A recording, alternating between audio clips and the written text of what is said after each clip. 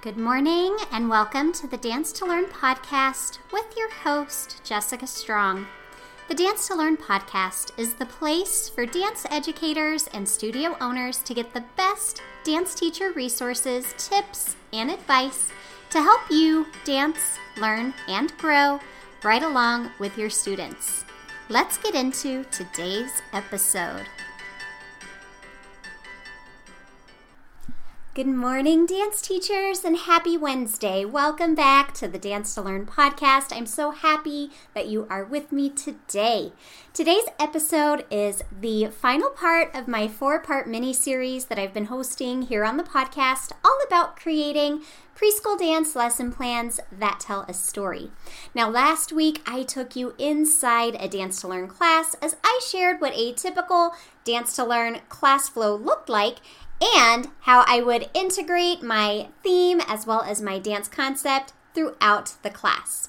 Now, there was one part of the class flow that I did not touch on last week, and that was my story dance pathway. And that's because I really use that part of class to incorporate my props, which is what today's episode is all about. The important role that music and props play when creating your lesson plans and how they continue the theme and exploration. Now, if you've missed any part of this 4-part mini-series here on the podcast, I have linked parts 1, 2, and 3 for you in the description. Now, to quickly recap, I base my lesson plans around a monthly theme. For example, May I Dance in the Garden? And I choose dance concepts that I feel best help explore the theme. Now, in my previous example, I've been discussing the butterfly life cycle, which is exploring a sequence. And a sequence helps our dancers perform linked movements together to tell a story, which is the basics of choreography. Now, last week, I shared how I would incorporate my theme and concept throughout the class, and today I want to touch a little bit more on the story dance pathway because, when I started Dance to Learn, I really wanted to create an educational dance curriculum, not something that is focused on fairy tales or make-believe, but really how dance can be an amazing tool to teach dancers about the everyday experiences that they will have outside of the classroom. But I want to teach them about those experiences through dance and movement.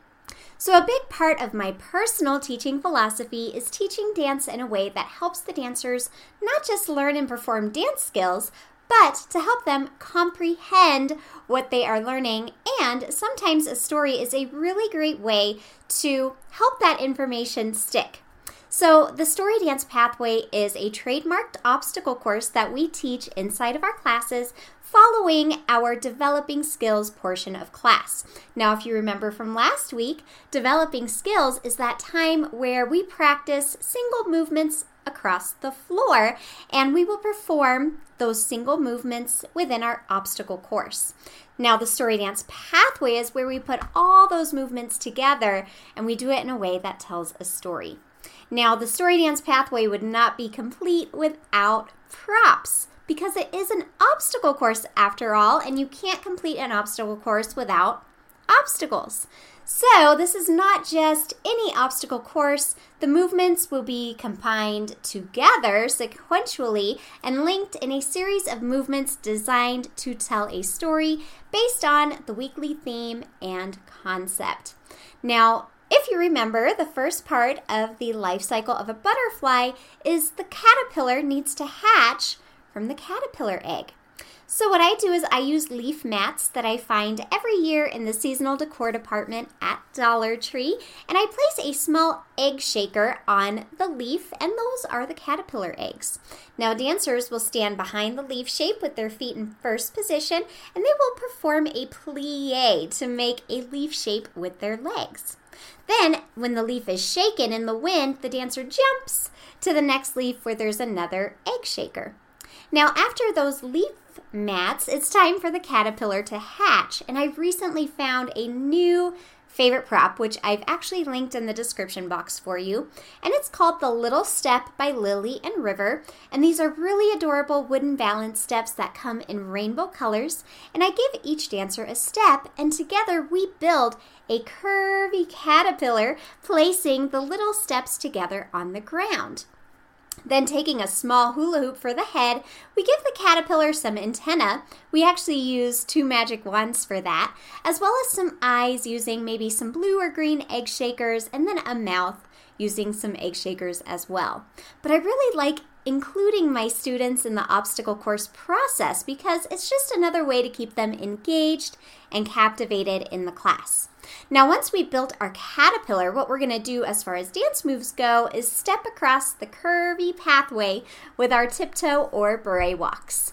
Now, after the caterpillar, it's then time to wrap ourselves up in a cocoon, and a really simple and affordable prop is just a simple white streamer. And I'll place the streamer inside a hula hoop, and the dancers will perform a twisted shape like a piqué turn and get all wrapped up in the streamer, which is really their cocoon.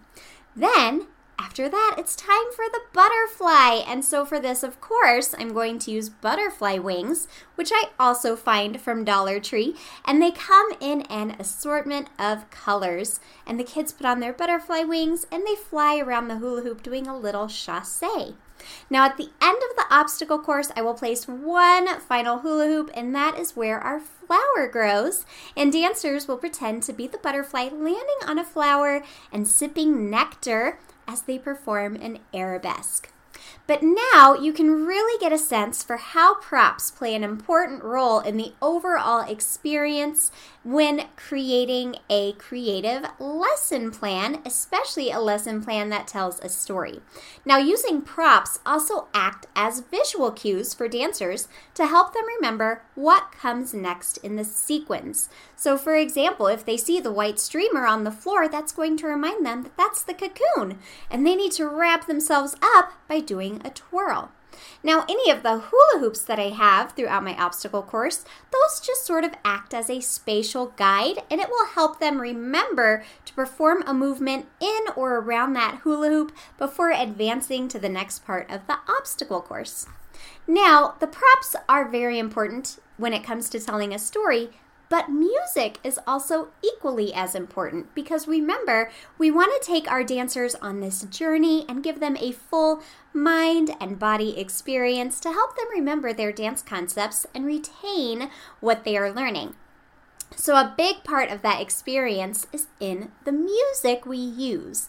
Now, props are really great for our visual learners, as I just mentioned, and they also help our tactile learners who learn best through their sense of touch, as they really are allowed to play with and manipulate the items that you bring into class.